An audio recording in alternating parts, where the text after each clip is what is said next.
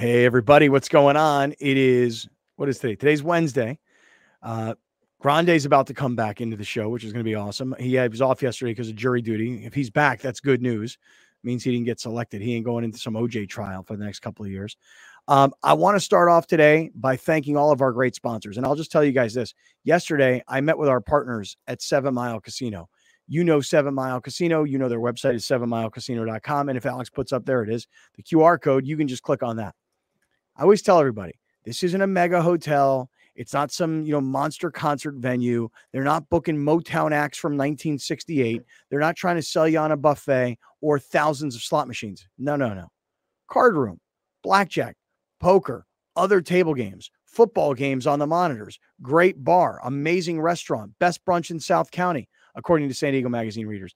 The list goes on and on. But if you just like playing cards in a smoke-free environment in a very convenient location, that's 7 Mile Casino, 7milecasino.com.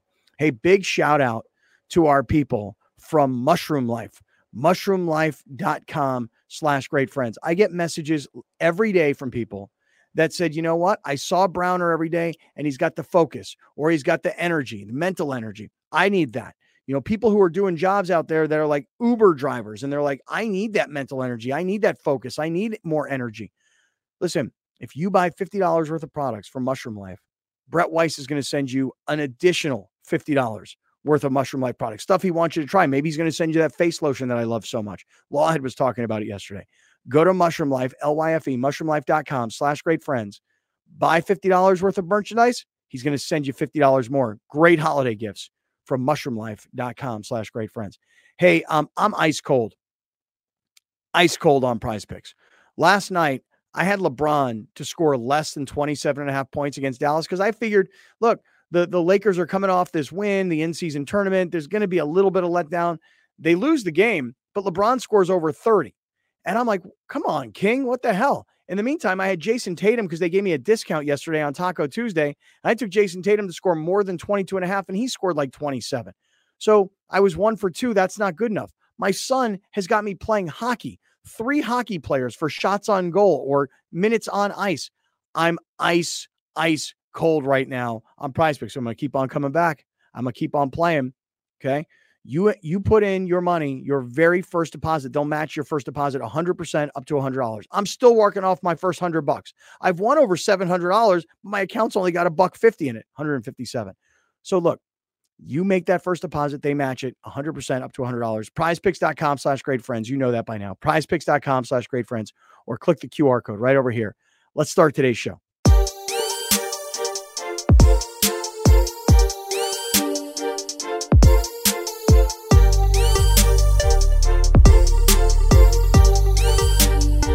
Hey, great friends. What's going on? It's Kaplan and crew with Grande and the Brown Man. The whole team is back together finally today. We're just getting on the radio airwaves at 1090. You're getting in your car, man. You just turn on the radio, old school. There we are.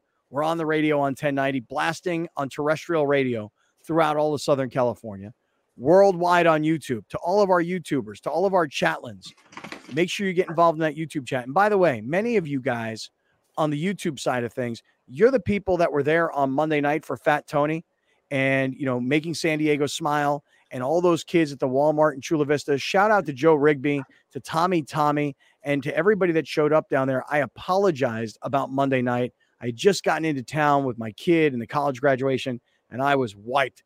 And so for everybody that went out there and represented, all of you chatlins, led by Joe Rigby, happy birthday again, Joe.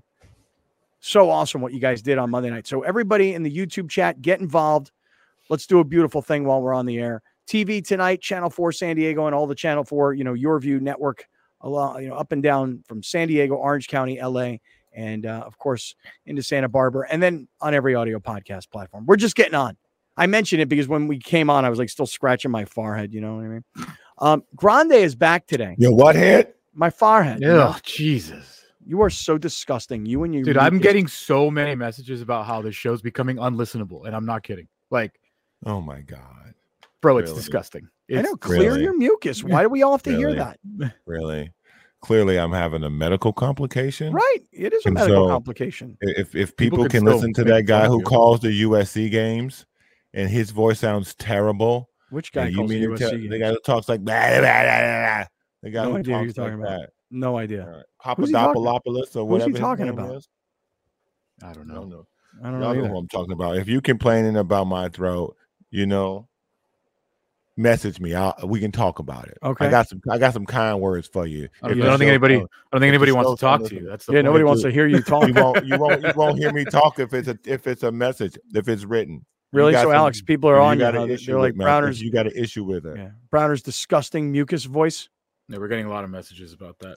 Come on. God. Oh my God. Really? You want me to go away? Huh? You want me to take the day off? No, we just want you to clear your throat. I can do that. I can do that. I can just take the day off. Now. That's okay. You sound good now. No. No, you sound just fine. No, there it is. Now it's back. It comes back. It comes back. Okay. You want me to take the day off? That's what you want me to do. On Monday, he don't take days off. He don't take days off. Iron Man. On Monday, he discovered that if he talks very slowly and deep, it's fine. Yeah, it's when he gets excited that it's like. Why don't you have some hot tea, dog? Why don't you have some hot tea? If I talk like this, I'm solid. I'll make it through the whole show. Look at that. Look at you. Look at you, you stud. The problem is when I get beat passionate. Those ladies, man, the way you sound like that. I can't. That's my problem. Mm-hmm. Some people are addicted to smoking. Some people are addicted to like chocolate. Like we all got our own vices, man. Alex, you were out yesterday because of jury duty. I actually want to hear about that. I've never been for jury duty. I've always tried to like talk my way out of it or just like ignore it. And I have amazing advice for the great friends. Okay. I discovered something yesterday that will get us out of jury duty for the rest of our life. Okay, cool. Yeah. Yesterday, my favorite part of the entire show was Lawhead.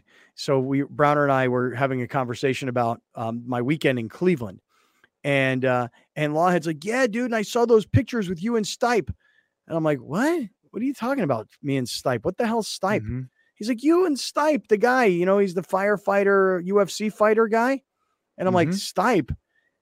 Freaking Lawhead yesterday kept calling Stipe Miocic. Mm-hmm. Stipe Miocic. It's close. It was, we were, what do you call him?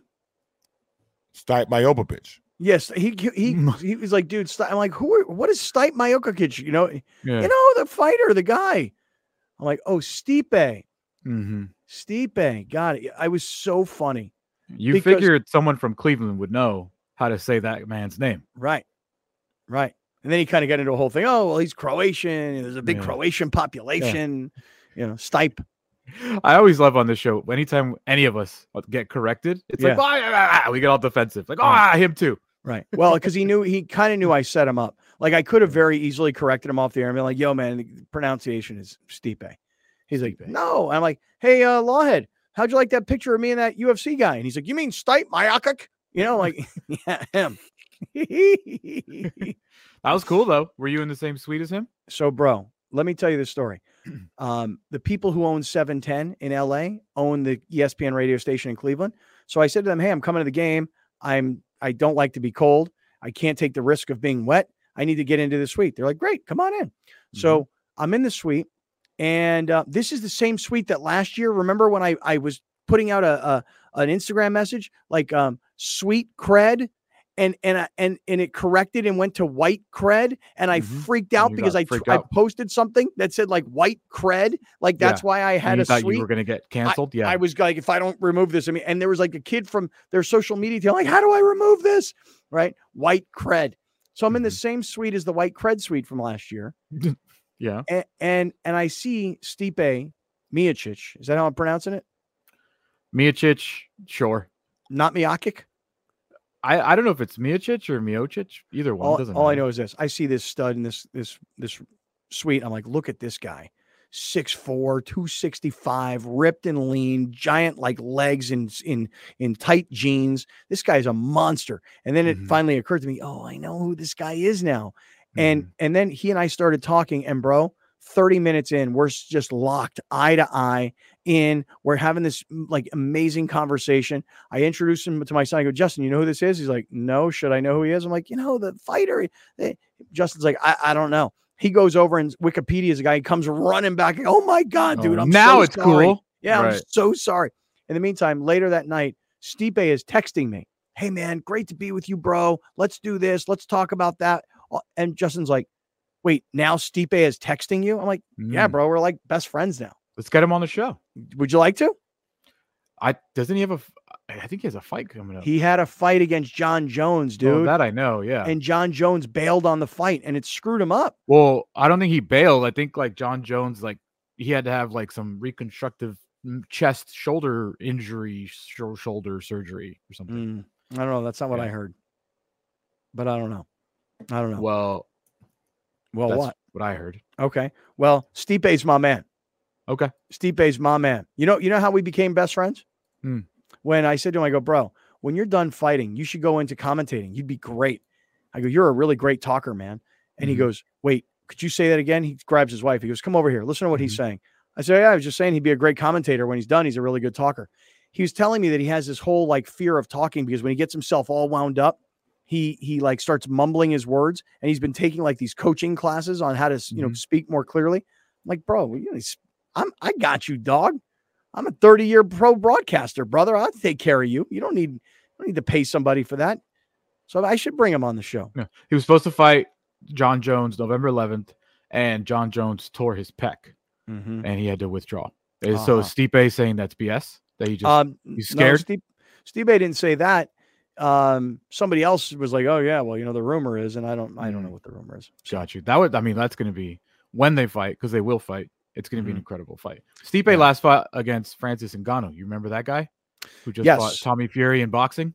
Yeah, I don't remember the fight. What happened? Man, we're not gonna do no John Jones slander on here though. He ain't scared to fight nobody. He ain't scared to go in the ring and whoop nobody. Who said that?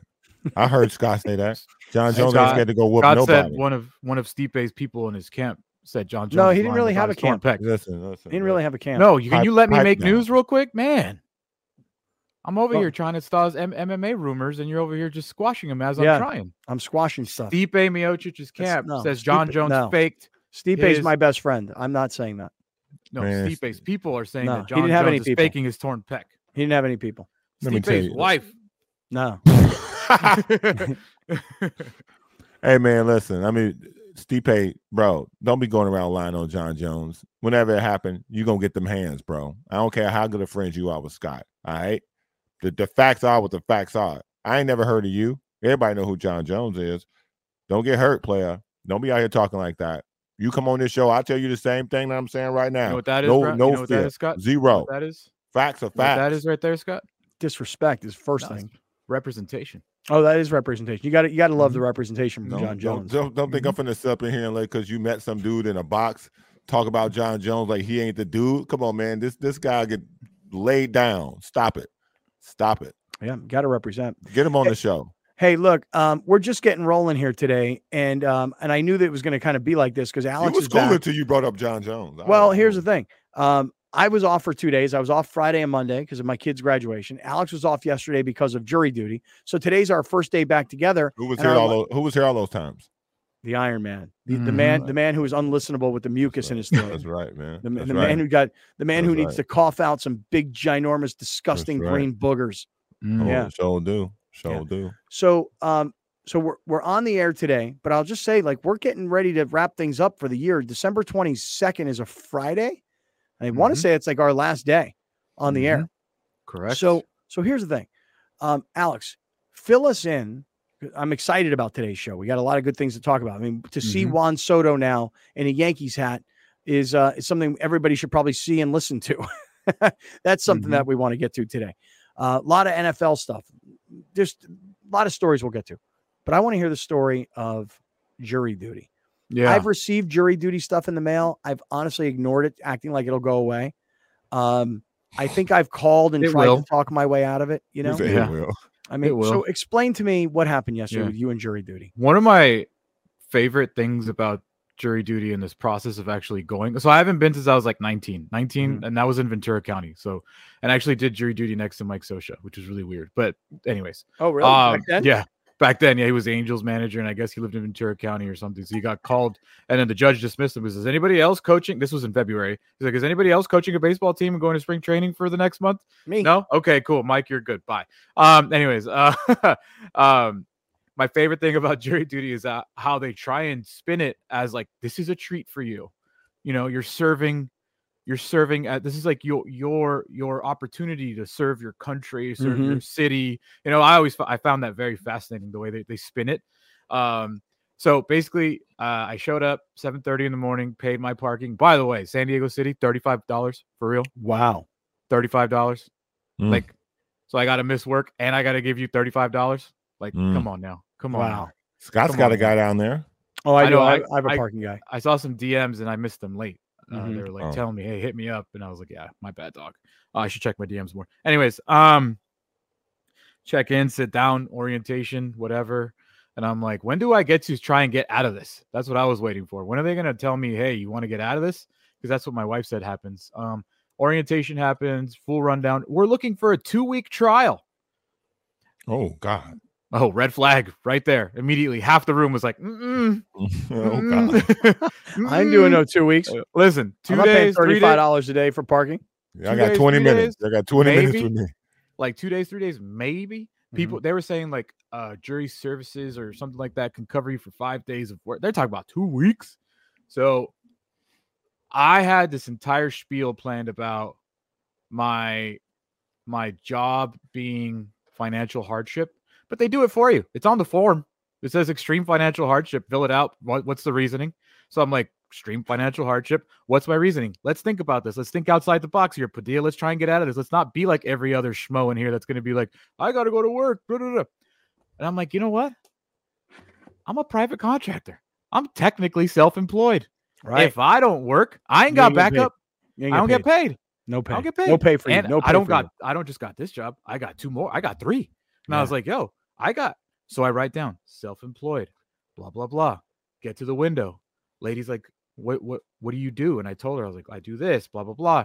And she was like, oh, cool. All right. Well, you're excused. And I was like, from the room? And she's like, no, you can go home. And I was like, later. Peace out, losers. Why you ain't tell her to subscribe to the show? You know, there was a long line. I wanted to get out of there myself. But the coffee had run out at that point. I had to go pee.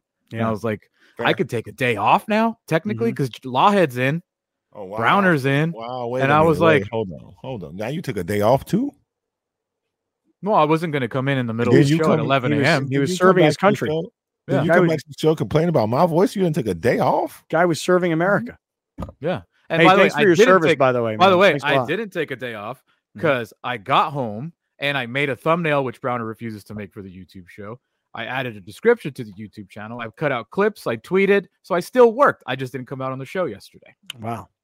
Hey, well, thanks for your service, man. I mean, you are a great American. To the show and country. Yeah, what you've done for America yesterday by squirming your way out of jury duty. My advice to the great friends, and you two very much specifically, we're self-employed. We can't take multiple days off work. I got too many kids for jury duty. That's your excuse, huh? That's actually it's on the paper too. It's like babysitter. Like, can you not get babysitters for this long? Hell no. Hell no. Hell no. Browner can check every box. Hell no. That's why they don't even call me. They know I can't show up. So I didn't get to have any of the fun. I was looking forward to being questioned and trying to, spin zone. If I saw a dude on trial for, DUI or whatever, like, oh, I hate drunk driving. Like, and which I do. I was drunk last night. So it just would have just ran after him. But I didn't get any chance to do it. I wasn't drunk last night. I sat with my girlfriend at a bar last night. That's what you should say when they're like, oh, this guy's got a DUI. Are you against people with DUI? It's like, nah, man, I was drunk last night. Yeah. No, I drove drunk here.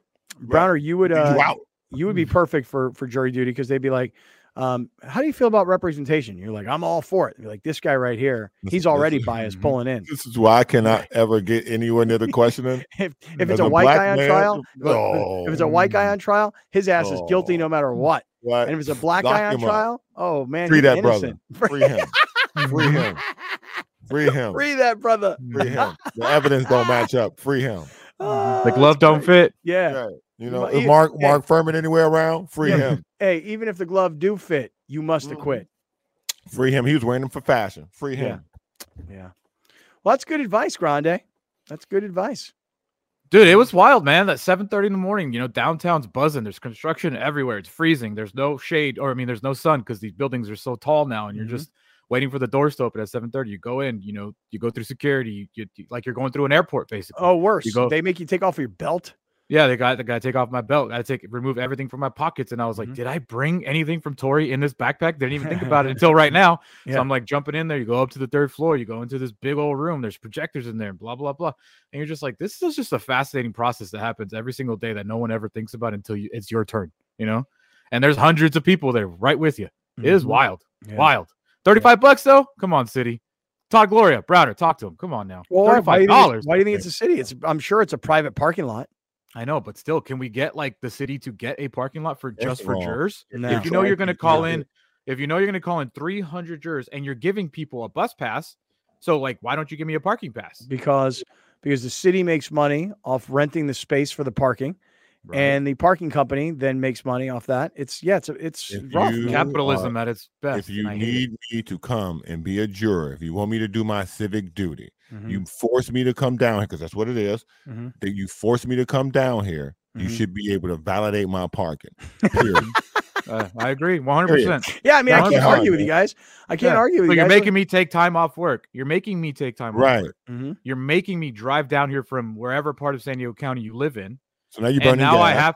I have to give you $35. Like, it's not like but it's in the middle of the city, in the downtown. So it's not like there's like this expansive parking structures anywhere. You're like literally in the middle, right, stuck dead in the middle. Yeah. There's a bajillion construction buildings being popped up right now. So like, I got one parking lot, and there was a line to get in there, and there was a line to pay for that toll. Like, I used to think when I first moved to San Diego, this is 2001, that, you'd see parking for $35, and back then it was probably, call it $10. I was like, oh my God, parking's so cheap. Because I had moved from New York City. And when I moved from New York City, parking for the same, kind of situation be like $75. Yeah. But now, by the way, parking in San Diego is not cheap anymore. New York, about how if you drive in Manhattan, like downtown or whatever it's called, Manhattan, like there's going to be a toll just to drive the streets of Manhattan, like daily tolls. Wow. Like the streets, not the bridges, like the streets now. Well, it's good. Maybe you'll dissuade all these cars from being on those streets. Yeah. Crazy though. You imagine like, hey, you want to come to downtown? Sure. You want to drive around downtown? Not really, but I guess I have to. Well, that's $3 every single street. You're going to have to pay for it. That's crazy. So as we're just getting going, I want to say that this segment of Kaplan and Crew is being brought to us by our friends at 7 Mile Casino, 7milecasino.com. And Alex will put up the QR code, and you can click on that, and you can visit 7 Mile Casino. If you're thinking during this holiday time, what am I going to be doing? I got some time off. I got some people in town. What am I doing? Why don't you come to 7 Mile Casino? It's not like some mega casino with 5,000 slot machines and a crazy ass concert venue and a wannabe pool scene and a massive Vegas style buffet. It's a card room. You got Sammy's Restaurant and Bar, which has been named South County's best brunch on Saturday and Sunday mornings, according to San Diego Magazine readers. You've got blackjack, poker, and other table games on the other side of the casino. You got the bar. You got football games on everywhere. You got the beautiful bay of Chula Vista and a smoke-free environment and only 7 minutes south of downtown San Diego. Did I miss anything? Like, honestly, it's the best place to go if that's what you're into. If you're into playing cards. Yeah. Right there. Literally right off the freeway. Yep. Bay Boulevard. Beautiful, beautiful Chula Vista Harbor right there. Yeah, it's nice, man. I'm telling you. So many TVs to watch the Chargers lose to the Raiders tomorrow. Which would be awesome. Oh, man. Be awesome. And by the way, I just met with 7 Mile Casino yesterday, and they said to me, are you committed to the Kaplan and Crew show for 2024? And I said, yeah. And they're like, well, we're committed to you then. And so 7 Mile Casino coming back to us next year. And we appreciate their partnership. Well, they asked, was you going to quit? No, they were just asking. We should have our lunch at Sammy's there. That's a great idea. All right, stick around. We're just getting going. Juan Soto and a Yankee uni. Let's all look at this.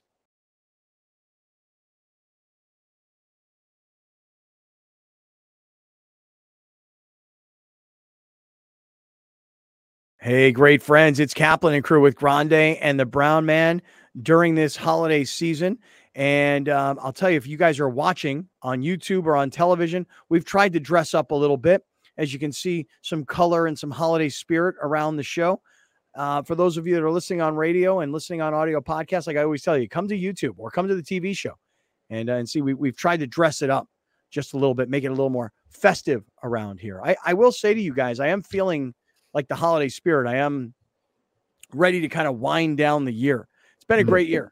It has been a great year. A lot of highs, a lot of lows. We're definitely ending on a big high. And so it's been a terrific year.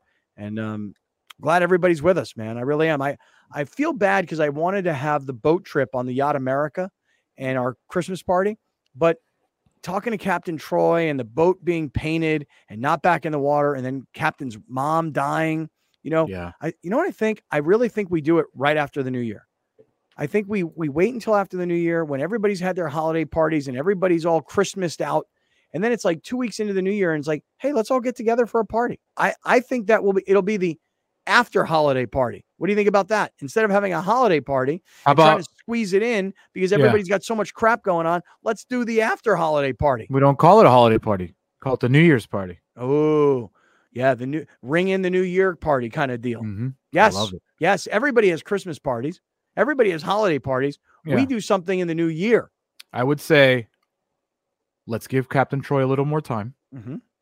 And we text him next week before we break off for the holiday. Mm-hmm. And then we just see what weekend works for you. What Saturday works for you. Saturday. Let's do it on a Saturday when people can actually not have to worry about getting out of work early and all this other kind of stuff. Okay. Correct. I'm in. Brown, you like this idea? Can you clear your throat before you answer? I've already given my opinion on this. So, yeah. So you don't want to do it again? You've already given your opinion, so I will not give it to you a second time. Yeah, you should have my opinion committed to memory. My kids do this to me all the time. God, it irritates me. Dad, I told you this. Oh, I'm supposed to commit everything to memory? No, I gave my opinion. I love when you guys bicker. I love it. It's my favorite.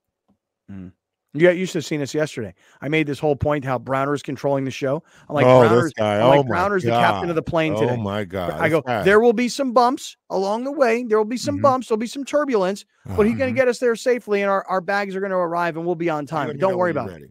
And he like got all offended that I said that it was going to be a little bumpy, a little choppy. So, as a person, I've been working with him for a short period of time. Okay, it's kind of long now, no? Medium. Let's go with medium. I mean, dude, every day for 4 years is no longer a short period of time.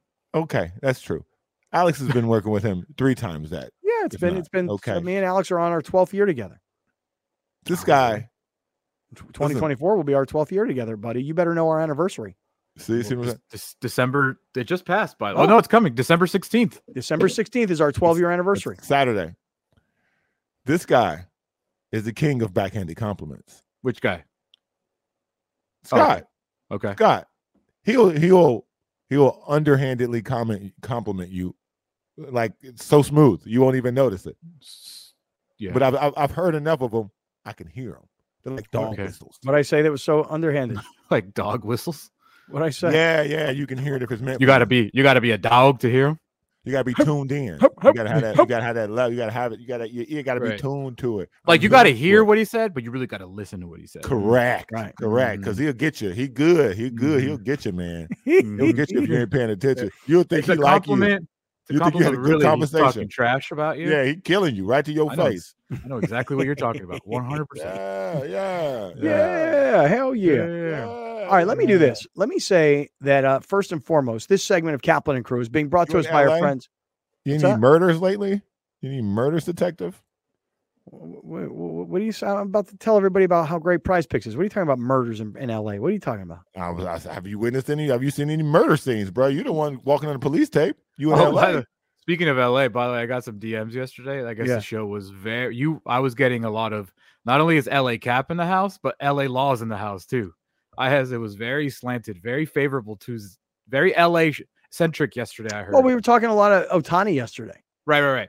But like in a very like, God, they're amazing. They're a beautiful organization kind of vibe. I think what Lawhead was saying was that the Lawhead made the point. He goes, I'm not a Dodger fan. Mm-hmm. He goes, but I'm really, really interested in Ohtani. So now you put Ohtani, somebody that I'm super interested in, on a brand team like the Dodgers. That's the opening story of SportsCenter every night. I will say this though, that's one take of it. Mm-hmm. What I think has happened to Shohei Ohtani is he's LA's sweetheart and villain number one across baseball. He's gone from, oh, it's amazing Ohtani, what he's doing, because it's irrelevant with the Angels. But now he's manipulating the system. He's helping an organization that doesn't need help. He has given them this favorable contract that's going to screw out so many other teams for competitive balance. that I genuinely think Shohei Ohtani, for a majority portion of baseball fans, has become a villain immediately. Well, I wonder if he's also become a villain to the players, because I will always remember. I know he's a villain to agents. Those articles are already out there about agents, players' agents complaining about the opportunity that he missed for future players. I always remember Adrian Gonzalez before he left the Padres. And I remember him coming on the air with us one morning, and we said, Adrian, will you give the Padres the hometown discount? Everybody was hoping, because back then the Padres weren't real players. Back then the Padres didn't spend real money. Back then the Padres didn't give out mega deals. One, let alone 3, 4, 5. So I remember saying, Adrian Gonzalez one morning, this is probably 2009-ish, I'm guessing. Adrian, are you going to give the Padres the hometown discount? He said, no, I'm not. And we were kind of surprised to hear him be so candid. Why not? Because if I do that, every guy who signs behind me will be expected to take less, and they'll blame me for that. And I never really put 2 and 2 together in that way. I never really thought about it from that perspective. It was, we all thought of it from the perspective of, I'm not giving him the hometown discount. Why should I make 10 million here when I can make 20 million there? Yeah. But Adrian's point is that if I do that, I screw over everybody behind me. What I wonder if the players themselves are mad at Ohtani, because going forward now, let's say a team is going to, let's use Juan Soto. Yeah, perfect. Okay. Juan Soto. The Yankees say to Juan Soto next year, we'll pay you $60 million a year. Juan Soto says, great, that's my number, $60 million. Say, but we'd actually only want to pay you $2 million, and we want to defer $58 million to 10 years from now. Right. Juan Soto, I don't care if he's playing for the Yankees or the Dodgers. Juan Soto's not going to get the sort of off the field international endorsement opportunities that Ohtani's going to get, even though you can say, well, wait, but Soto's not just some standard white American guy. No. But Ohtani's a freak, man. The fact that he pitches and hits the way he does, he's a better hitter than Soto, and Soto doesn't pitch. All I'm saying is that Ohtani is going to be the international face of Major League Baseball, not Juan Soto. I would also say, if you are a general manager that's going for the services of Juan Soto, and because Ohtani's true number isn't 70 million, it's 46 million. How do you differentiate Soto and Ohtani? Is the pitching, right? So if Ohtani's number is 46 million and Soto doesn't pitch, then why would I give Soto more than $46 million a year? Explain what you're talking about, the 70 versus the because of the deferred knowledge. Because of the deferred payments, his true annual contract value is not $70 million per year. It's a 10-year, $700 million contract. But because he deferred so much of it, I guess they have to take an average value of over the course of however long he's deferred it for.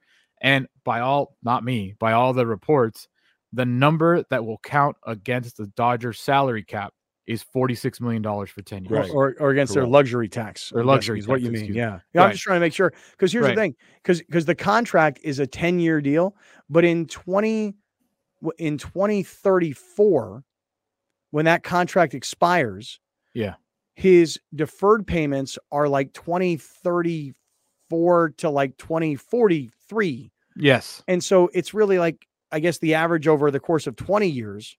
Yeah. 20-year contract. The way reporters are trying to get people to kind of understand it, and it made me understand it, just look at it as a 10-year, $460 million deal.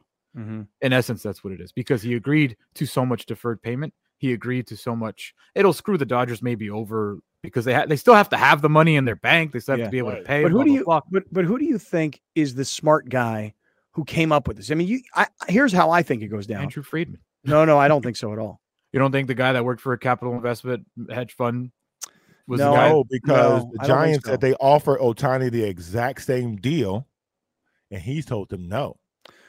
I would think, and it's just a guess here, unless there's some reporting about it.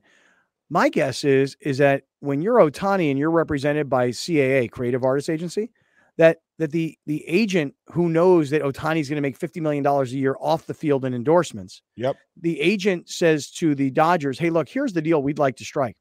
We actually want this amount of money, but we're willing to be so creative and so flexible that'll give you guys a ton more money to spend, and it gets Ohtani all this money when he doesn't need it, now. He doesn't need it now. He wants it later in life. And by the way, by the time he's done playing ball, and then by the time he starts collecting all this money, he won't be a California state resident where he's going to pay half of that in taxes. He'll move back to Japan. He'll set up camp in Florida, whatever it is. We're going to shelter that money. We're not going to pay it to the state of California and to the IRS. So I wonder if players are now upset at Ohtani, because if you're Manny Machado, you're getting paid $35 million this year, not $2 million with $33 million 10 years from now. Yeah, well, he's not getting paid that much yet, but I know. But will players be upset that Ohtani will make them look selfish? You will look selfish if you don't do what Ohtani did. If you should be mad at Scott Boras. You should be mad at all these other baseball agents who tell you to take as much money as you possibly can right away. They wanted to win, and this is the decision that they made. I still stand on my conclusion. This is bad for baseball. I think this will come back to hurt the game in general. So I just don't think it's a good look. I just think it emphasizes what is wrong with baseball.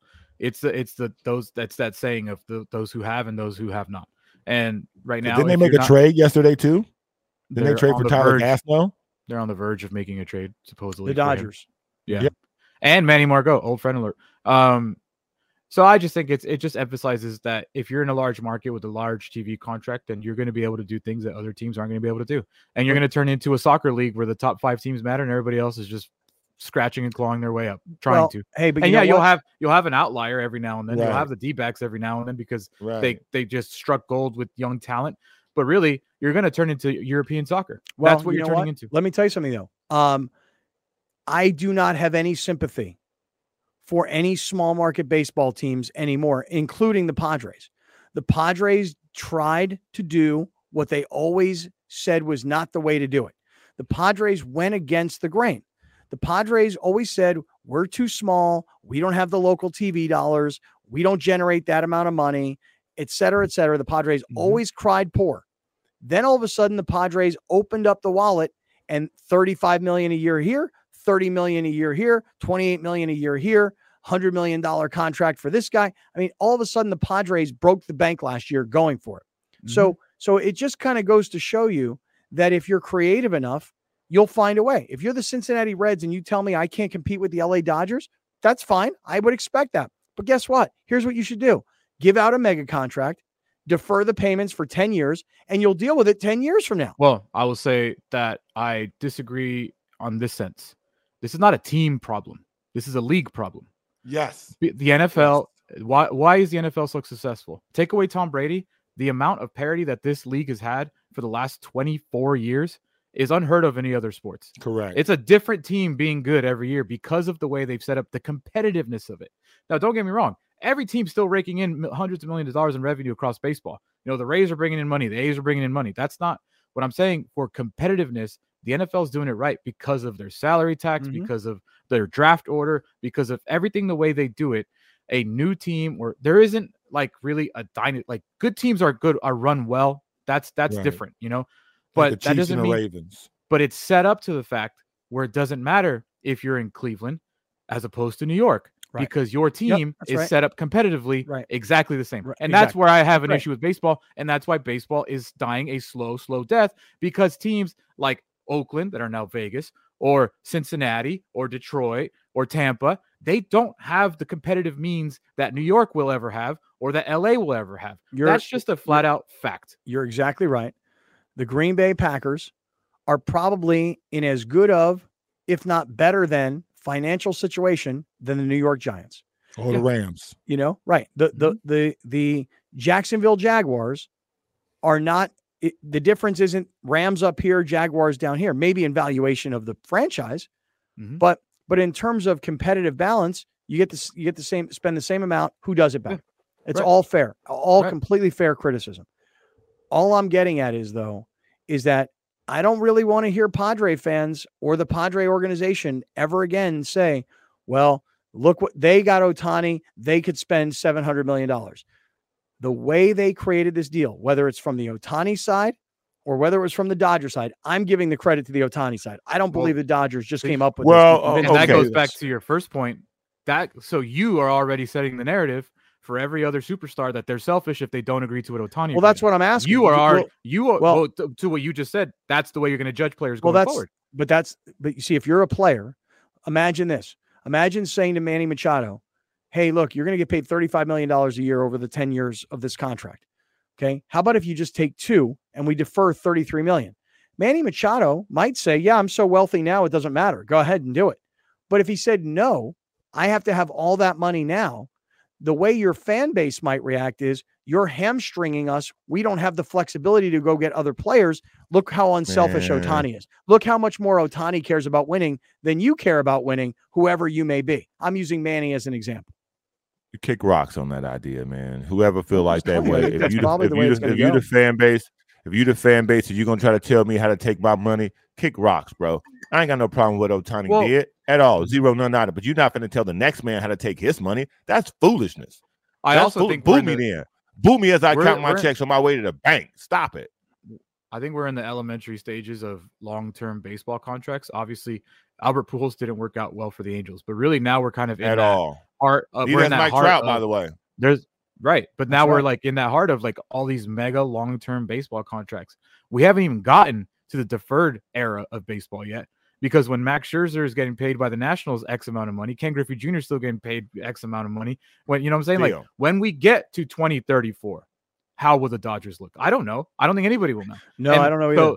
So like the way we don't know how these long-term contracts, like you could assume they're probably not going to work out great when you're paying a guy $35 million at 40 years old. But what I will say is like, we don't know what the Dodgers tax sheet's going to look like when they owe Freddie Freeman, Mookie Betts, and Shohei Ohtani in 2034 $85 million. Yeah, but what they're thinking is this.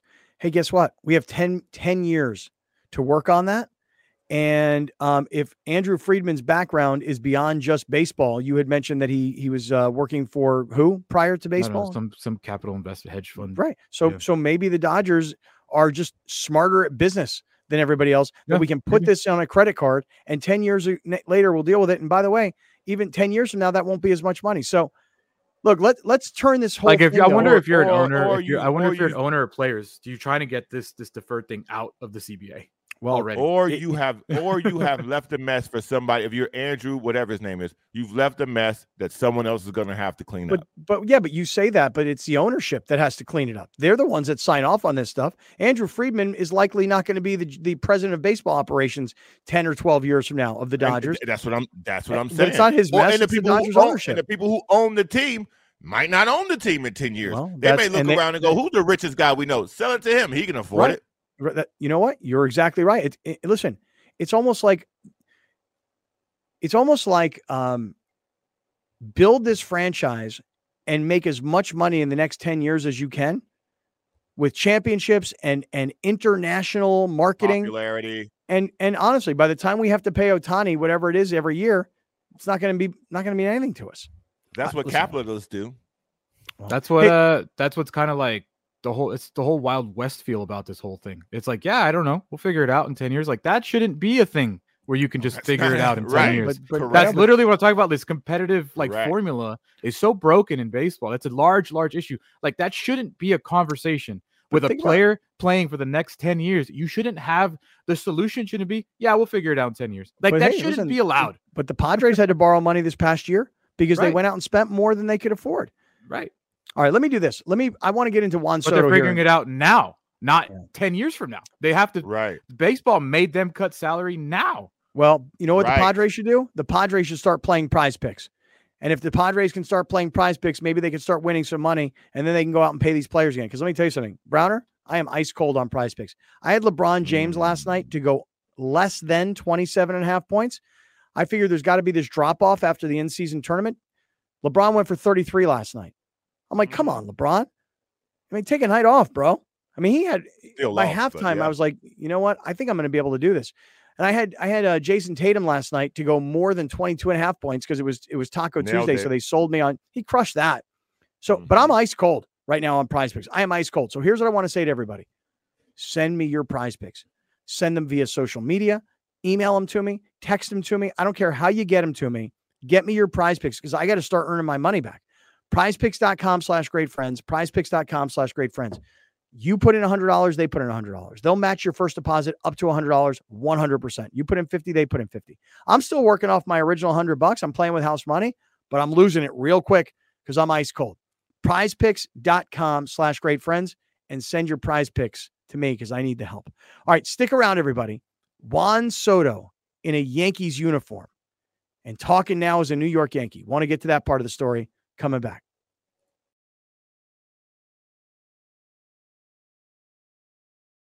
All right, great friends. I'm busting in, calling a timeout here. I want to talk about a couple of our sponsors real quick. First and foremost, much love, happy holidays to him. Much love and happy holidays from him, our man Gary Cooper, Mountain Trust Realty Services. If you're thinking about buying a house in this very what seems like a complicated time, right? Because interest rates are higher, prices are higher. We don't know exactly what's going to happen or when the rates are going to come down. But I'll tell you this right now. You buy a house right now and you're in that 6-7% range, and all of a sudden the interest rates go back down to 4 or 5, you're going to make a big cut off that payment that you've already got comfortable with. So if you think home ownership is something you can't do because you don't have the money for a down payment, Gary can show you a ton of programs where you don't need the big money for a down payment. They're out there. And if you're just a little bit flexible, in fact, I saw an article in the LA Times today. It said home ownership is doable, but it's creates more traffic, but it's easier for rich people. In other words, rich people live closer to where everybody wants to try and go to. If you're flexible and you want to get into home ownership and start building wealth, talk to Gary. 858-376-1299 for Gary Cooper and Mountain Trust Realty Services. Big shout out to our friends from Torrey Holistics and California Holistics. I was in Torrey Holistics just 2 days ago because my son and I arrived home after his college graduation. Let's stop at Torrey. And that's exactly what we did. And I had a question about a product, and the bud tender, who I didn't know, who I'd never met before, she said she's been working there 6 years. We'd never worked together.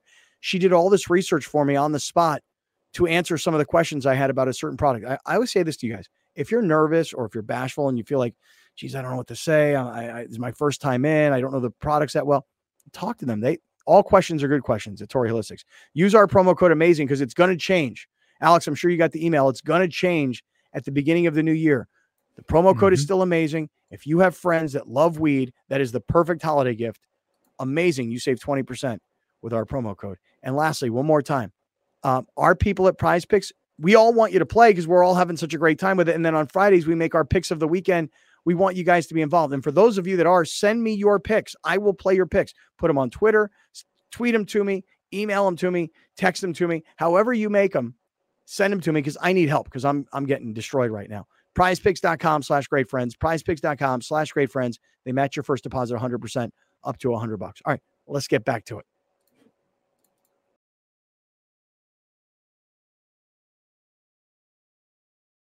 All right, great friends. What's going on, everybody? Glad to have everybody here for our Cox exclusive, our little halftime report.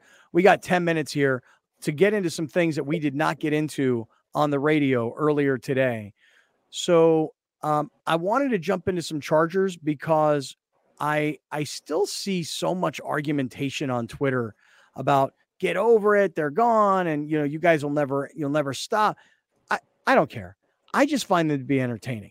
When you lose at home to the Denver Broncos, and I've taken the L on this, no matter what happens the rest of the season, I've taken the L on my whole Sean Payton opinion.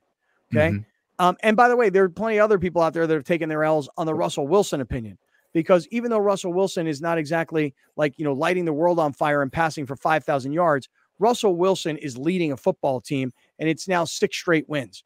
And to now be no, they lost 2 weeks ago. Who'd they lose to? The Texans. Excuse me. To win, what is it, 6 of their last 7? Something ridiculous. Okay. Yeah. So to have Russell Wilson now leading the Broncos, where they're only 1 game back of the Kansas City Chiefs, who would have ever thought this in like week 2 when they got blasted by 70 points? No one would have thought that Sean Payton would have been able to put this thing back together. Credit to him. Those of us who had the opinion that he wouldn't be able to do it, we were wrong. There are other people. You guys know who you are. And now they have a favorable schedule coming up. Besides, this week, depending on what you think about the Lions, but then Patriots, Chargers, Raiders to finish the season. The Broncos are so right in the middle of the playoff race, and the Chiefs are so not the dominant force that they've been in the last few years that I'm not writing the Broncos off to even win the division. Yeah.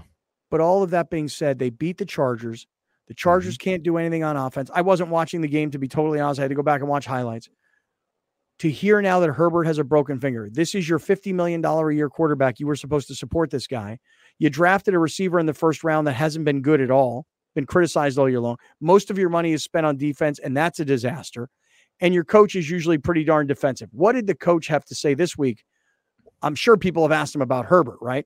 Correct. Yeah, I mean, it's like when you lose, any player of that caliber is, it's tough, but you got to, that's why you have a team. You got to be able to support that position and put a good plan moving forward. I think one of the reasons why I was so excited to team up with Kellen was the work that he did with Cooper Rush.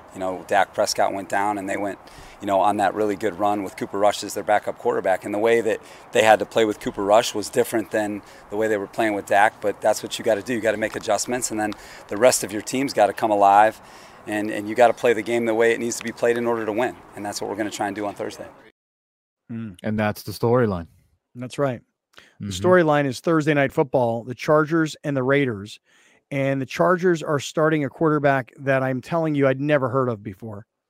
I'd never heard of the guy. I still don't know what his name is. Sounds like a great baseball company. Is it something Stick? Is that his name? Easton Stick. Easton Stick. Yeah, it's a great name for a baseball bat. The Easton Stick. So Easton. So you're not familiar with North Dakota State football? I know Browner is. Absolutely. Well, I mean, his best friend Carson Wentz is a North Dakota State guy. I scout them very often. I don't really understand what the problem is. What you got to get Trey Lance. Right. So they said that this young man, Austin Stick, quarterbacks. They said that he won 4 national championships at North Dakota State. Was he the starting quarterback for all 4 national championships? That's how you win 4. No. That's not my question. Is was he the starter? Because did Carson Wentz win one? Did Trey Lance? I just don't know the history. Man. He'd be on his 10th year.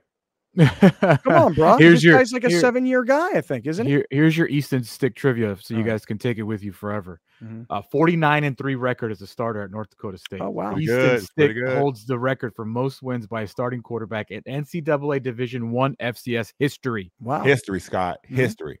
Yeah. Well, listen, everybody else. I like good stories. I mean, if Easton Stick all of a sudden comes up and he can do, what you gonna do? I mean, dude, you love a good 5th round pick quarterback playing. Right. Yeah. Listen, on the other side, the Raiders are so bad. You remember how the Raiders, after week 1, after they fired Josh McDaniels, everyone's like, yo, man, we're good now. This guy. It's different. We got a guy from Compton now. We got Antonio Pierce. We got a brother from Compton.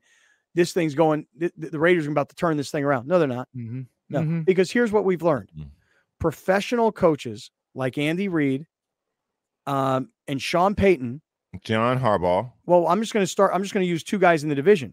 Andy Reid, Sean Payton. Look at the other 2 guys.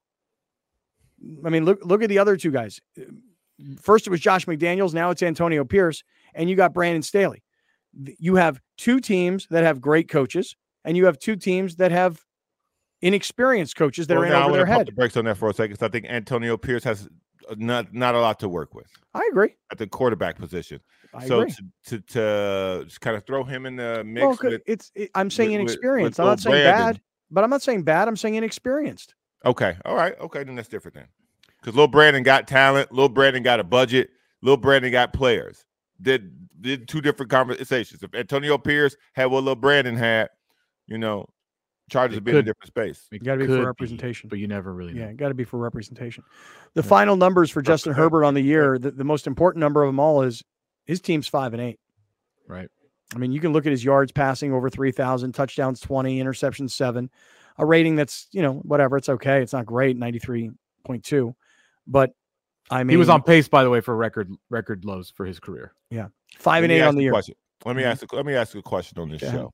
And everybody who's hearing this show, I want you to ask yourself this question: Is wins and losses a quarterback stat? Because to me, it's not. It's a coaching stat. No, to me, it's a coaching stat. How you don't play defense? No, I realize that. So how is wins and losses a quarterback stat? Same way it's a stat for starting pitchers. Same way it's a stat for starting pitchers. They don't play offense. I mean, it's just a stat.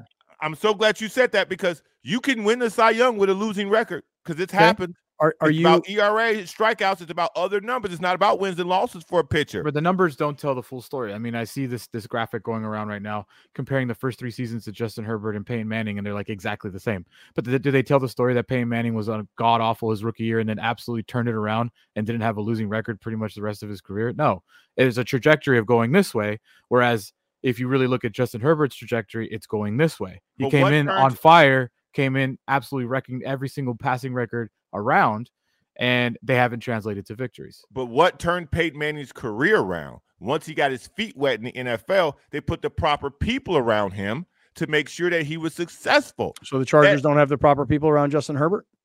We already know that's not true. We already know they don't. Well, look what they've done. Then again, this for the first time, I think there's really heat on the Chargers to look at Tom Telesco, their general manager.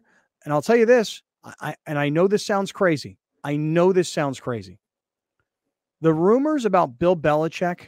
Stop it. Hold on. The rumors about Bill Belichick leaving the Patriots. I'm just going to tell you this right now.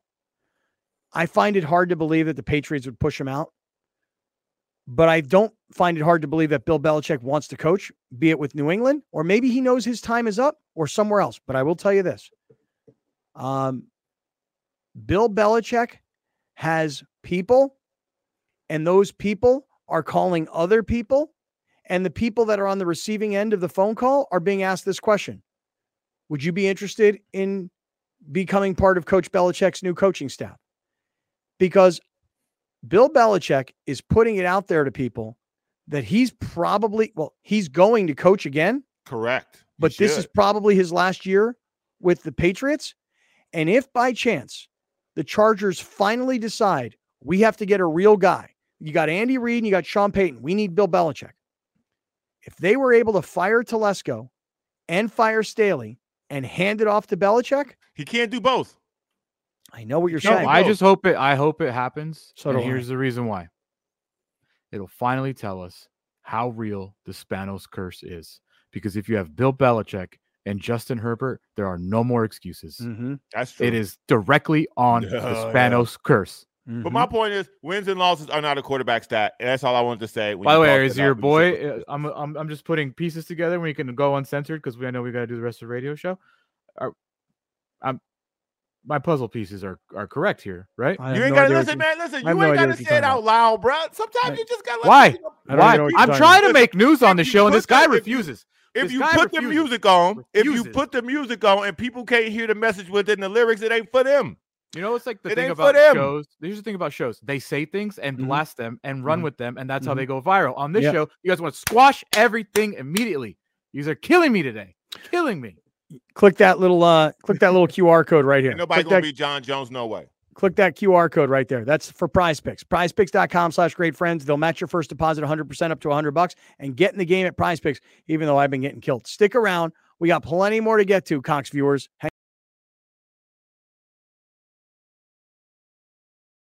All right, everybody. Hey, great friends, what's going on? It is Wednesday afternoon. This is Kaplan and Crew with Grande and the Brown Man. We were having a full conversation about Ohtani in the last segment. And Alex, you said that yesterday the feedback on the show was that we were very LA-centric and less San Diego-centric. Is that right? Yeah, kind of that vibe. I guess there was a lot of cheerleading going on for the Dodgers. I don't know if I call it cheerleading, but I mean, listen, dude, they got their guy. You know, when the Padres a year ago were spending money on Xander Bogaerts, and then we're spending money on Jake Cronenworth, and we're spending all this money on extending Manny Machado, the Padres got their guys last year. The Dodgers sat by and didn't spend a lot, didn't make a big splash, didn't go get a big name. And then they waited and loaded up. And even till the very last minute, when people were reporting that Ohtani was on a plane and he was going to Toronto, and it looked like Toronto was going to win. That was the public, perception out there because of some wrong reporting by some guy from MLB Network.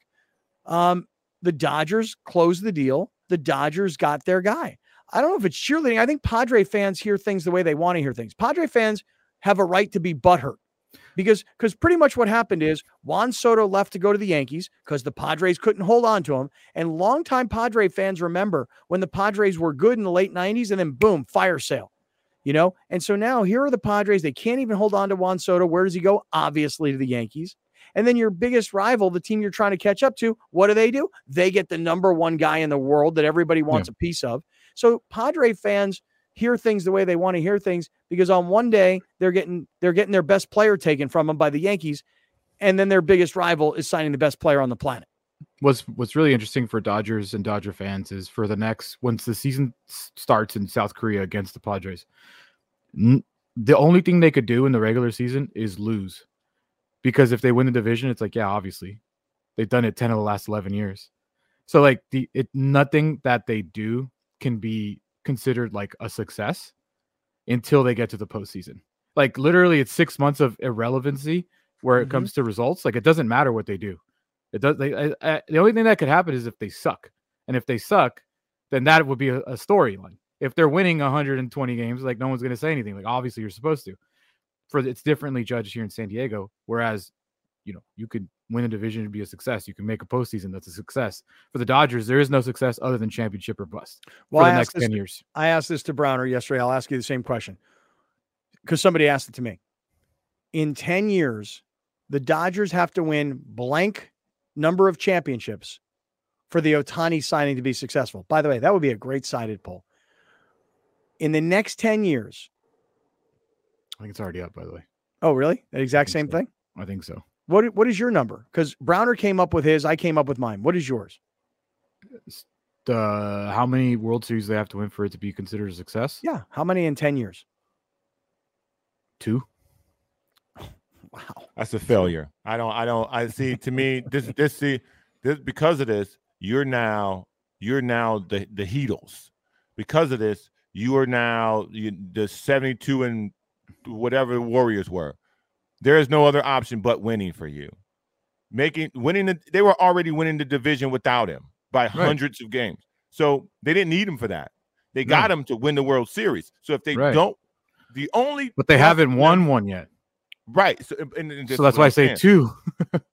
You've garnered so much information, and now you're sucking the vacuum of talent that is occurring for the Dodgers, which, again, kudos to them.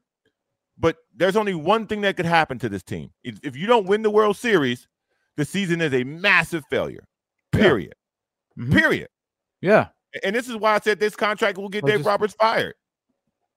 Well, all I'm telling you is in realist world, 2 World Series in the next 10 years, that's successful. I said minimum 3. I said 3.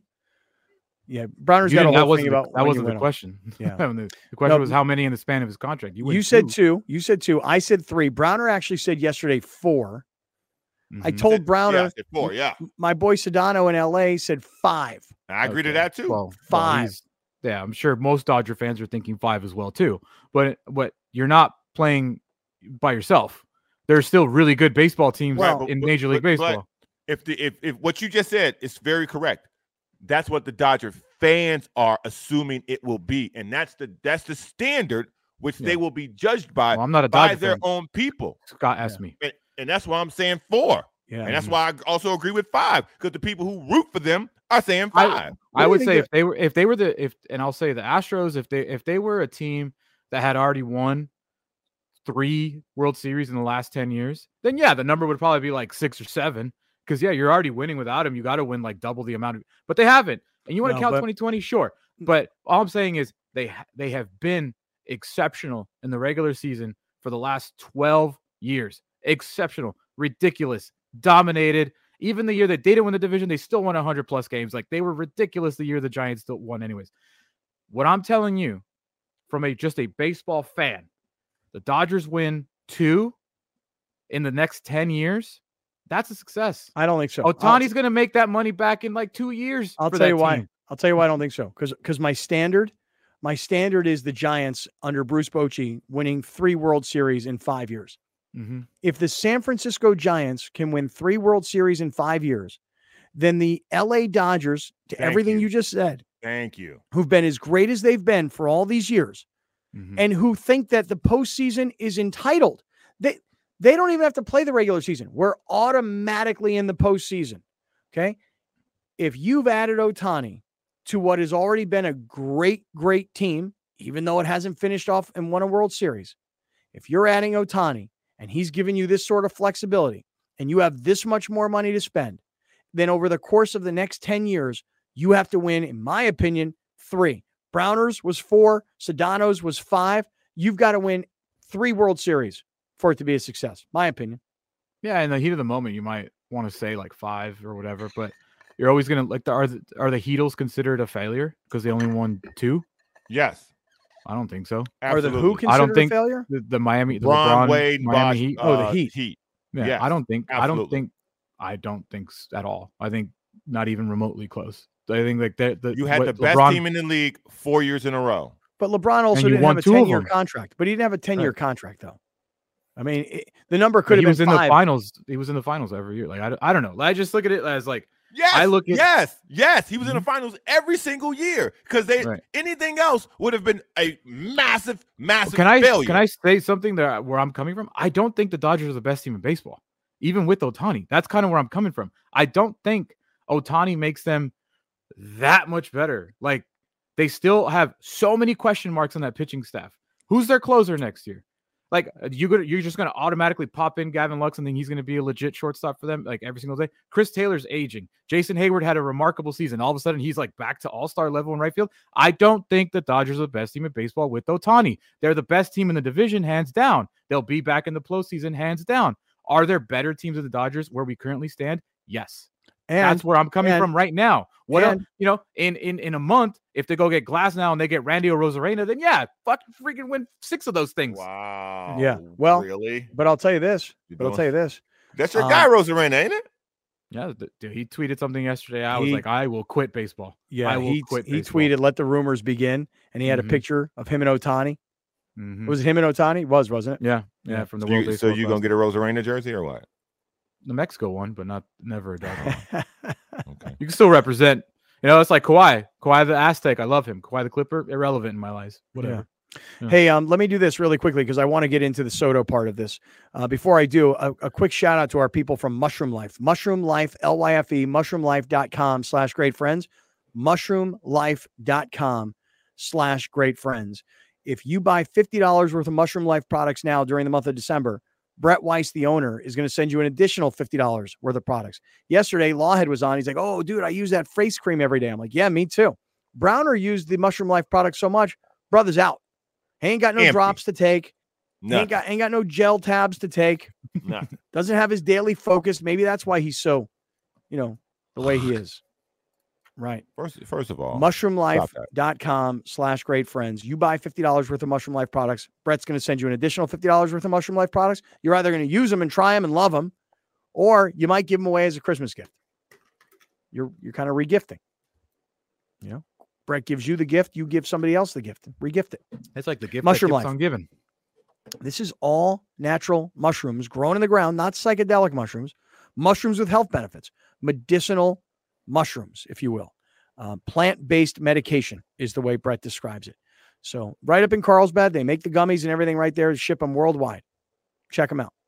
So Mushroom Life, LYFE, mushroomlife.com/great-friends. All right, let me go to Juan Soto because, again, I understand why Padre fans feel the way they do.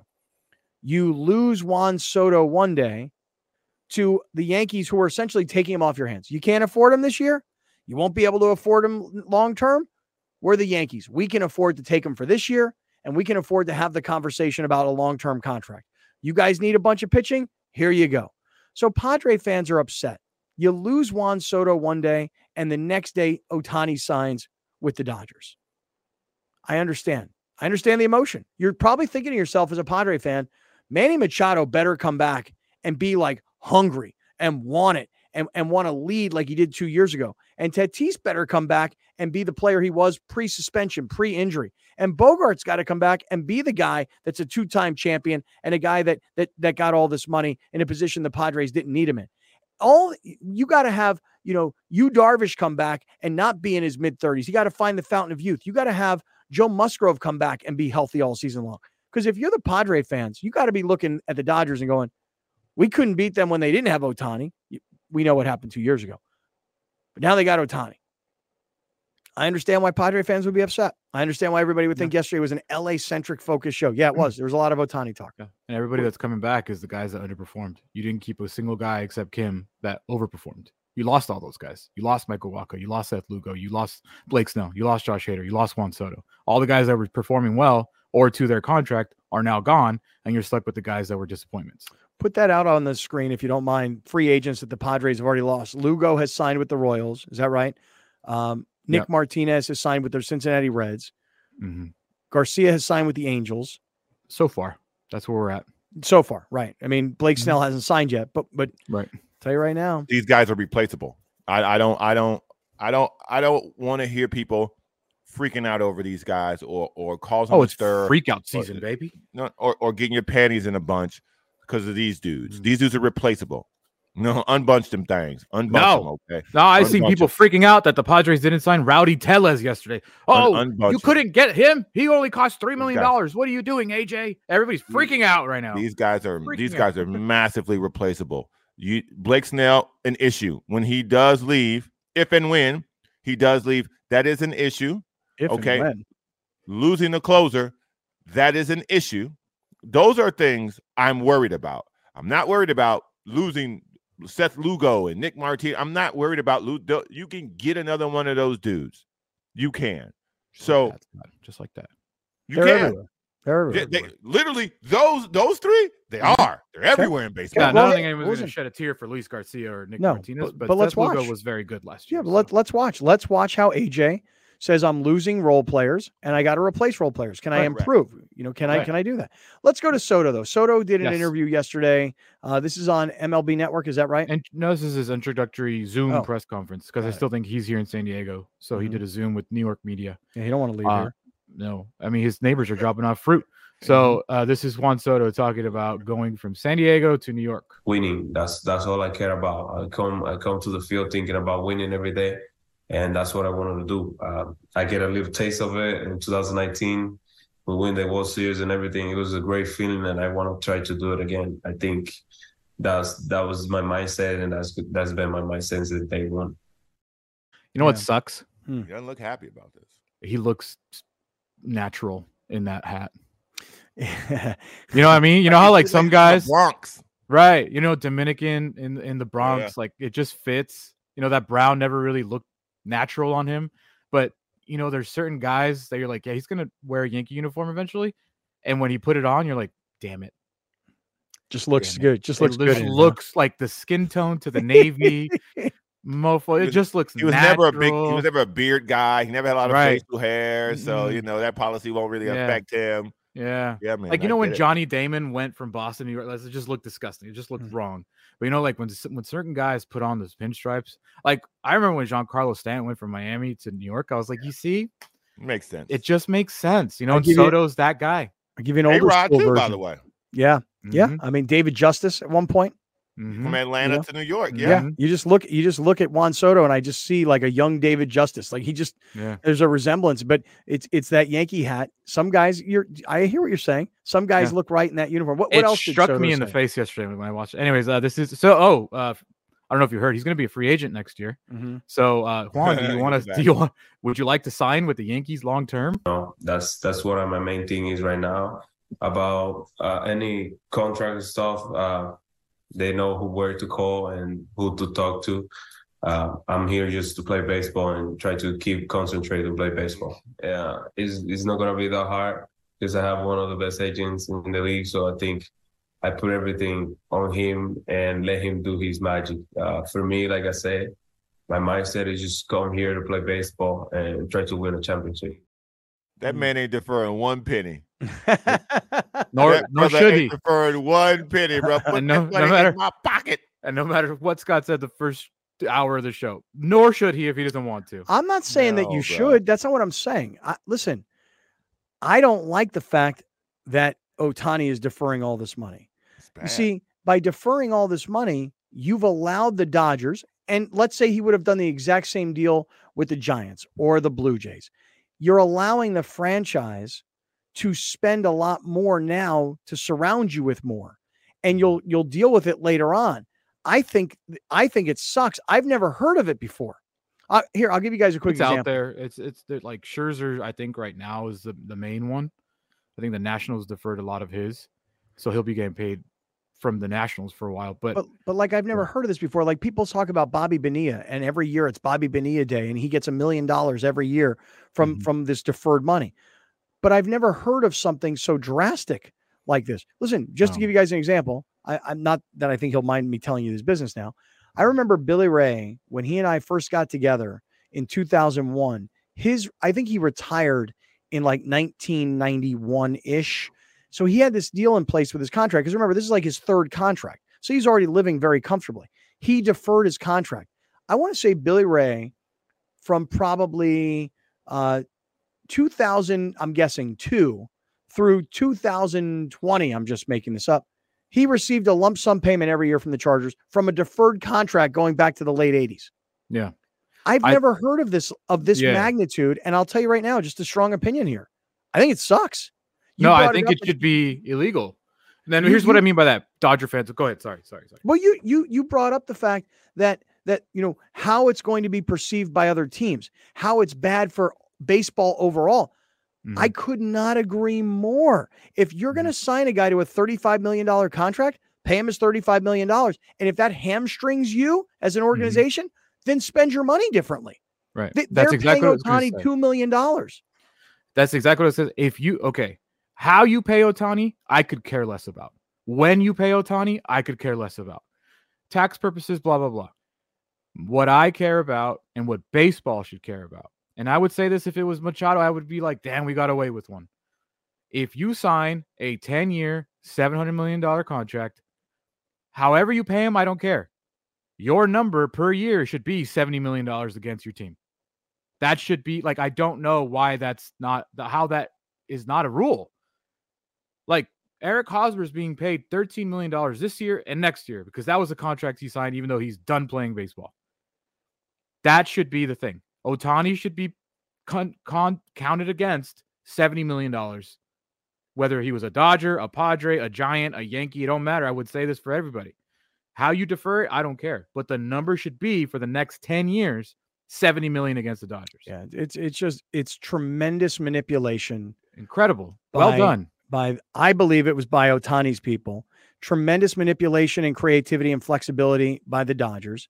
And a loophole, almost, if you will, by Major League Baseball that is always going to favor the biggest branded teams. Right. The Dallas Cowboys might be able to pull off a deal like this. The Jacksonville Jaguars probably cannot. Right. The Dodgers can pull off a deal like this. The Padres cannot. I mean, it was the worlds colliding. You had a willing participant with one of the league's biggest teams in the biggest market. It was just like everything that needed to be checked got checked. Well done to them. I just think baseball I don't know how you oversaw this. And we're like, yeah, that's cool. Yeah. Yeah. And I'm from a Padres perspective, if I'm Manny Machado, dude, I hope he's burning inside right now. Like, oh, really? They did this. They manipulated this way. They got this guy. We're going to come back and do this. Good luck. I hope I root for stories like that. And we get the first shot, with Padres Dodgers in South Korea to open the season. 3 a.m, baby. I'll be up. Let's go. Come March 20th. All right, listen, we are in the 7 Mile Casino Studios. This is Kaplan and Crew with Grande and the Brown Man. Coming up, we said we were going to start to do some great friends catch-ups. Catch up with everybody. We had Fat Tony on last week. He had a huge event on Monday. That was really awesome. Thanks so much for everybody who's listening, who's watching, who went out and supported Fat Tony, making San Diego smile, taking those 150 kids, putting them through that Walmart, giving them money to spend for Christmas gifts. You did something really special. We said we wanted to catch up with other people, though. You know who's coming on next? This guy was one of the producers in like the hayest of hayest days of the Scott and BR show. Carlos Montoya is going to come up. And Alex, you have to explain the story that you ran into Carlos on the way back from Vegas. You guys even maybe sat near each other on the plane or something like that. Mm-hmm. Yeah, that's exactly what happened. And then Carlos reached out and said, "Hey, I want to catch up." And I was like, "Why don't you come on the show? We're going to do this." So here he comes. You remember Carlos and Pratty from back in the old? Here comes Carlos. Great friends catch up next.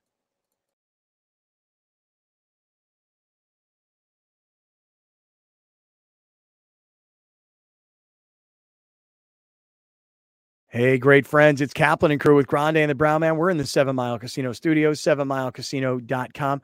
Carlos Montoya is coming to join us here in a few minutes. And for those of you that have been longtime listeners, longtime viewers, you remember Carlos. Before he gets in, though, hey, guys, we talked a lot of Ohtani. We talked a lot of baseball already today. We haven't talked a bunch of football. Alex, your Minnesota Vikings and the Raiders this past weekend. Oh, my God, dude. Were we going to bring that up right now? Well, that I only wanted to bring it up because you weren't here yesterday. Browner bragged about his Bears over the Lions. I had to laugh at the Chargers situation, which now is even worse, right? I mean, Justin Herbert put on injured reserve, gone for the rest of the year. For the exclusive, let me read our boy Dano's latest article in The Athletic. Just burying them. Okay. You'll love it. All right. So for those of you that are listening and watching, we'll do that for the exclusive on Cox tonight. We'll dive deep into the Chargers. I see Carlos is ready to jump in here, Alex. You ready to do this? Yeah, let's do it. All right. Los, how you doing, man? Good morning. Good to see you. What's up, Scott? What's up, crew? How you doing, bro? Doing fantastic. We're thanks for bringing me on. It's been a minute. Good to see you guys' faces. Where are you, Scott? I am in LA today at a radio station in Los Angeles because, I don't know, these guys are moving my schedule all around. They're screwing my stuff up, you know what I mean? So, yeah, usually I'd be home in Cardiff, dude. But now I'm up in LA today. Carlos, it's great to see you, man. Likewise. Miss you guys. Where are you? I am sitting in the art gallery called Hot Water Gallery in Carlsbad. And we don't have anything up on the walls right now, but we have all the art laid out around the edge of the room, and they're going to go up tonight. And we're unveiling a new show at our art gallery this Friday. And we're really excited about it. And so this entire space that you see behind me will be completely converted and look absolutely ready to go for showtime. Dude, it's so great to catch up with you because I think the last time I saw you, it's been a little bit of time. Last time I saw you, and you guys both know, Alex and Brownman, you guys know it's one of my favorite spots, the waterfront in downtown San Diego. Yeah, I love the slider burgers there, man. You know, Carlos, it's been like it was a holiday, probably a year or two, maybe 3 years ago. I don't know, maybe it was pre-COVID. I don't remember, dude. It's been that long since I've seen you. We hung out there that afternoon. I feel like we watched football, drank beer, ate those little slider burgers. It's been way too long, dude. Yeah, and that's also one of my favorite spots in town too. So it's been too long, but this is a good excuse to rekindle and catch up. We, I think at that time, just before COVID, we were still living in Los Angeles, and we moved during the COVID rigmarole, and we found refuge in Carlsbad, and we were looking to do something big in Carlsbad. We felt Carlsbad's a little, let's just say, lacks a little culture, a little bit of what we want to see in a place that we call home. So we wanted to implement something unique, and we wanted to do it in Carlsbad. And so, we opened an art gallery in South Carlsbad, right on the Poinsettia train station line. And we opened this past May, and we had our first show, and it went really well. And so we're now building, and now we have our second show that we're rolling out. So a lot has happened since the last time we had a burger at the waterfront. Just do this, though, because I'm trying to remember what year it was. Alex, I don't know if you'll remember this or not. I don't even know if you were there yet. Carlos, what year was it where we came up with the idea for Clean Your Drawers? That for years was a Christmas time event where we would ask everybody to show up to our broadcast and then bring all the extra clothes you had, extra blankets. And then what we did was, at the time, I'll never forget the first year, because we were at a place in Mission Valley. Was it called like In Cahoots? Was that the name of the bar?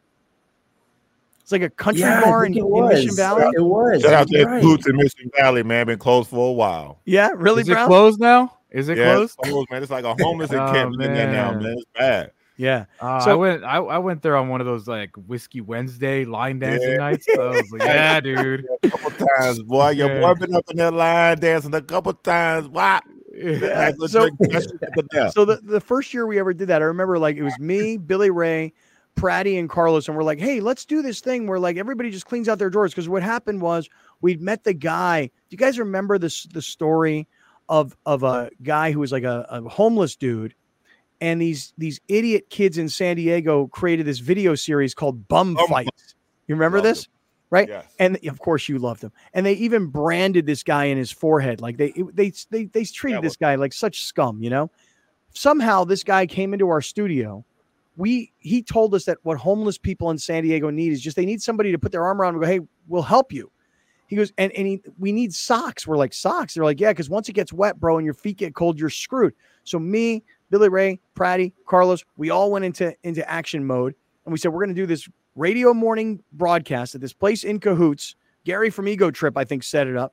We did a broadcast from this in Cahoots place. At the time, Budweiser was our beer sponsor. They brought a big-ass beer truck, and they emptied it out for us. And we had people dropping off bags and bags and bags of clothes. And then at the end of the show, me and Billy Ray were like, all right, guys, we're out of here. We'll see you later. And Carlos and Brady are like, well, what are we supposed to do? And we're like, pack the bags in the truck and then take the truck to wherever it's supposed to go. We came up with the idea. We collected all the clothes. Now you guys go do something. And there's this great picture of Pratty and Carlos sitting on the back of the truck, completely loaded behind them. What year do you think it took was? hours to load in all those clothes, but it just showed the power of the Great Friends Network. You guys put out the bat signal, and I remember being so overwhelmed by, there was literally a line of cars, a queued line of vehicles to drop off trash bags full of clothes. And we started at 6 a.m. and the entire big rig, I mean, short of maybe a few feet, was full from floor to bottom to wall. It was so exciting to be a part of that. And that, is just an example of how much of the burden you put on Pratty and mine's shoulders. At the end of at 10 o'clock, you guys checked out and it was all on us. And, sounds familiar. I'm not sure if anything's changed these days, but it was something that Pratty and I, we reminisce all the time about our time with you guys and you and Billy Ray.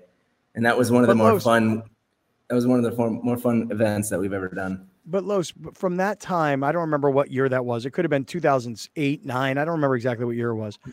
To get from there to where you are in life today, 14 years later, when we got fired off the air in the beginning of 2012, and then by the time we got back on the air, which was the end of 2012, you and Pratty were both like, you know what, man, I think I'm kind of done here. I think I'm ready to move on. And I thought you were on the verge of becoming like a radio lifer back then. And so when you and Pratty both left, just if you could, because this is the point of this whole conversation, catch everybody up who's listening, what you did after you left, because there's been a lot of stops along the way. I think of Tesla. I think of what was the name of the joystick gaming company? Joy Tops. Tesla, Joy Tops, and now you have an art studio. So you got to walk us through that. Yeah, life's an interesting journey. I think you and Billy Ray, kind of worked us well enough for us to be suited for the next chapter in life. And that was dealing with high pace, live radio, tight deadlines, sometimes working and interacting with celebrities, getting guests queued up and ready to go. We didn't realize we were building a foundation of skill sets that we could apply to the greater world. And there was a company, a startup at the time named Tesla, that needed some people with my unique skill set. And so, I moved to Los Angeles bounced around after we got fired. I think I worked at NBC San Diego for a quick second. I tried to figure out what I wanted to do. And then I said, let me just jump on this Tesla opportunity of, an electric car company. Got to work there for 3+ years, and I got to roll out the Model 3, the Model X, and start taking reservations for the future. And I got to get my entrepreneurial bug inspired, so to speak. I got to see this tiny startup become a household name. I felt inspired to then jump on my own journey, created a company that was a physical product. We figured out how to get it manufactured in China. We figured out how to get it over here. We got ourselves placed in Best Buy, GameStop, and a bunch of other box retailers when we learned all of a sudden how to fulfill product and bring products to market. And all of that, an amalgamation into where we are today, I'm using all of those same skill sets to build a new product that we're bringing to market, and that's a new type of art gallery, something in which we're directly partnering with the artists themselves and selling their certified prints.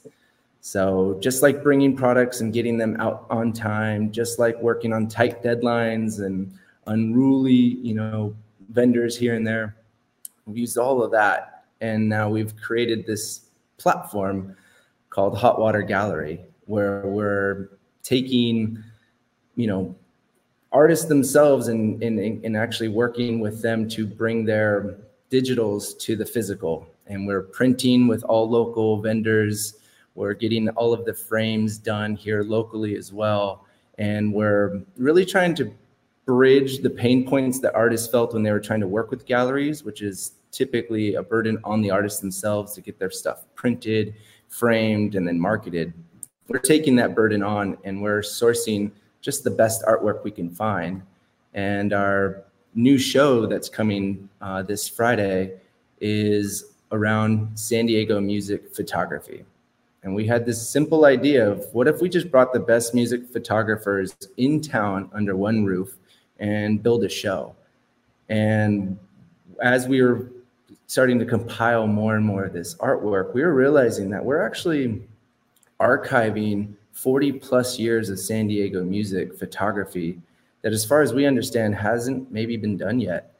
So these stories started to really bubble up behind these images, and some of these images are striking, like they're posters. But then when you know the backstory of the photographer getting kicked in the face in a mosh pit just to get this right angle, or this artist is no longer with us and this was the only time they played in town, like all of a sudden we started seeing this narrative and this larger picture. And we decided to kind of pull it under one moniker, and we're calling the show Shoot. And it's all the San Diego best photographers and the untold stories behind them.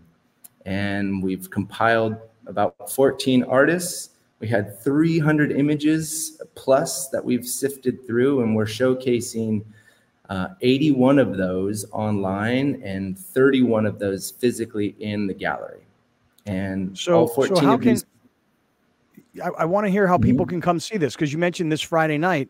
Is it like a one night deal? Is it when I don't know anything about art galleries, so I don't know anything about art shows. Is an art show in an art gallery? Is it a month? Is it a night? Explain that? Yeah. So we are launching the online offering, so people can purchase all of these prints online starting December 15th.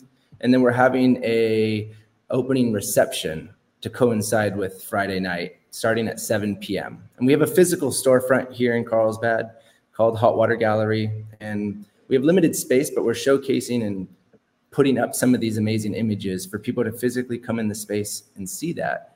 And if you can't make it to Friday night, all those prints will be available that evening. And the show is going to run till February 29th. Oh, okay, and good. It's about 76 days of freaking rock and roll, and we couldn't be more excited to be partnered with some. When you say San Diego's best musicians and photographers, is this like shows from like Soma, like Belly Up, like Sports Arena? Is it like everywhere that's happened in San Diego, or just photographers from San Diego? Yeah, so we've found the artists themselves, and we asked them what they wanted to submit at first. And some of these are from literally the 80s, pre-Casbah, to the Casbah when it opened up in the early 90s, to the Soma days, to the Belly Up days. These are kind of the best slayers of the photography scene in town, and they put forth kind of the San Diego-centric images that they have. Whether it's a San Diego musician or a San Diego venue, these artists submitted those works that coincide with that. And two of our artists are showing their work in a gallery for the very first time. And those two artists have recently passed. And what's incredible is these people were influential in the scene, but they never got their due inside a gallery. And so there's something symbolic about giving, their due credit set inside a beautiful space posthumously. And we do have, 5% of these proceeds are going to a local organization called the Rock and Roll Camp for Girls and Non-Binary Youth, the San Diego chapter. So www.hotwater.gallery to see all the prints that we have available. And, there could be an image or two that you were at the show. There could be one or two bands that you recognize that may resonate with you, but all of our images could stand alone as posters. All of them could be something you want someone to ask you about because there's a really kick-ass story behind it. Right. That's it. I want to come. A, I want to support you. B, I love music art. You know what I mean? Like, I don't have a lot of art in my house, but I have a couple of pieces that I love. It's funny. I just went on what you're selling. I'm pretty sure in the fourth photo, I'm pretty sure I was at that show. Which show, Alex? Silver Sun Pickups, and it's their bassist, Nikki. I'm pretty sure I was at that show. I remember her rocking a dress with their bass, rocking the bass. I was like, I'm pretty sure I was here, dude. Yeah. That was at the Belly Up. That was at the Belly Up. Wow. Yeah. That is super cool. Well, Los, man, this is awesome, dude. I mean, I am just so happy to reconnect with you. And just real quick. Oh, by the way, I found you guys. I want to do a little quick show and tell, Scott, before you move on. Yeah. Because I've been scrolling while Carlos was talking. Here you go. Oh yeah. Look at Carlos. Carlos, how old do you think you are there? Keep that up for a second. Yeah. I mean, the thickness of my neck means I was probably closer to my football days than I am to today. So 23, 20. I believe this was 2010. Yeah. Carlos was a really, really highly, decorated quarterback at Torrey Pines. And Pratty is probably, if you're 23 in this picture, Pratty's like 17, 18, 19. Look how skinny he is. Dude, I know. And, now he's got that big old beard he rocks, Yeah. And look at that truck. And a couple of children that boot as well. Oh, yeah. I know. I was just with him. We still keep in contact quite a bit. So I got to see him recently. And we still think fondly of you guys. We don't hold any grudges. Dude, even though we have physical and emotional scars from those days. Right. I mean, because Billy Ray used to beat up on Pratty. Remember that time we were at Torrey Pines and Billy Ray was wrestling Pratty in the middle of like the golf course, That was BR and I decided to go at it. We said enough's enough and we dropped the gloves. I think as Jim Nance was walking up to do our show, we started to wrestle on the 18th fairway, and I'm pretty sure we left a divot or two that might have affected the play. How about I got BR? You guys got all the rage out of BR because by the time I started working with him, he was like calm and mellow. I don't know what happened. No, but remember when Billy Ray would look at Pratty and be like, "You could never date my daughter, you turd." Like in the meantime, now Pratty's a gazillionaire and a rock star, and an all around great person. So, Carlos, it is great to be with you. One more time, Alex, if you could put up the website, I want everybody to understand, hey, Carlos is one of us, right? I mean, this is like, without Carlos, we're not here today. He played his role in the development of the show along the way and was probably there for, some of the greatest heydays of our entire time on the radio. And so all these years later, through Tesla and through the video gaming company and now into the world of art, and to be back in Carlsbad and to want to make a contribution to a great North County community, let's all get out there and support Carlos. I don't know that I'm making it Friday night, dude, but I will 100% be there and can't wait to come up and check out the studio or gallery. Thank you, guys. Really appreciate it. Yeah, the website's all of our product goes live this Friday morning. Our event is an opening reception. We have a live music act called Low Volts. Please go follow him. He's great. He's featured in some of the images. And, above us, go follow these artists. These artists are observers of the night. They are documenting history. So, Otis Bartholomew, Becky DeGilio, Sean McMullen, Andrew Rowley, Rick Perez. The list goes on and on and on. Please go to the website, see these artists, go follow them, support them. And if we can bridge that gap and you want to purchase a print through us, and the great friends want to support us, we thank you from the bottom of our hearts, but we wouldn't be anything if it wasn't for the artists to have entrusted us to allow us to sell some of their certified prints. And these are all printed here locally, framed here locally, in our galleries here locally. So let's go, San Diego. Yeah, and you think about it, working with artists like me and Billy Ray way back when prepared you to work with artists all these years later, because that's what we were, Browner. We were artists. You know what I'm saying? Mm-hmm. Oh yeah, definitely. You got Bono. Yeah, you guys had that wearing sunglasses indoors, thinking you're on a world tour. What I'm going to do is this: I'm going to go to Torrey Holistics or California Holistics because Carlos is our highlight of the day. I'm going to use our promo code AMAZING and save 20%. Then I'm going to get my head in the right space, and then I'm going to Carlos's gallery in Carlsbad. Carlos, great to be with you. We got to hustle up. To everybody who's listening on radio, for everybody who's listening on radio, stay right where you are. We're going to come back to a lot of the debate that took place yesterday. And Alex says that a bunch of our listeners think we were too LA yesterday and too complimentary of the Dodgers yesterday. We'll get to all that, plus Alex's story about jury duty. We'll get to that coming up. Radio listeners, stay where you are. Podcasters, let's all together right now. Let's go get uncensored in the 7 Mile Casino Studios.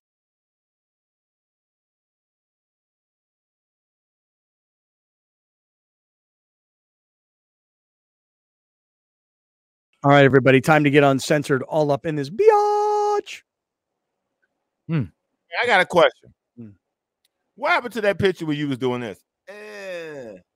What happened to all those pictures? They not up no more around LA? I see them. Why? Why do you not?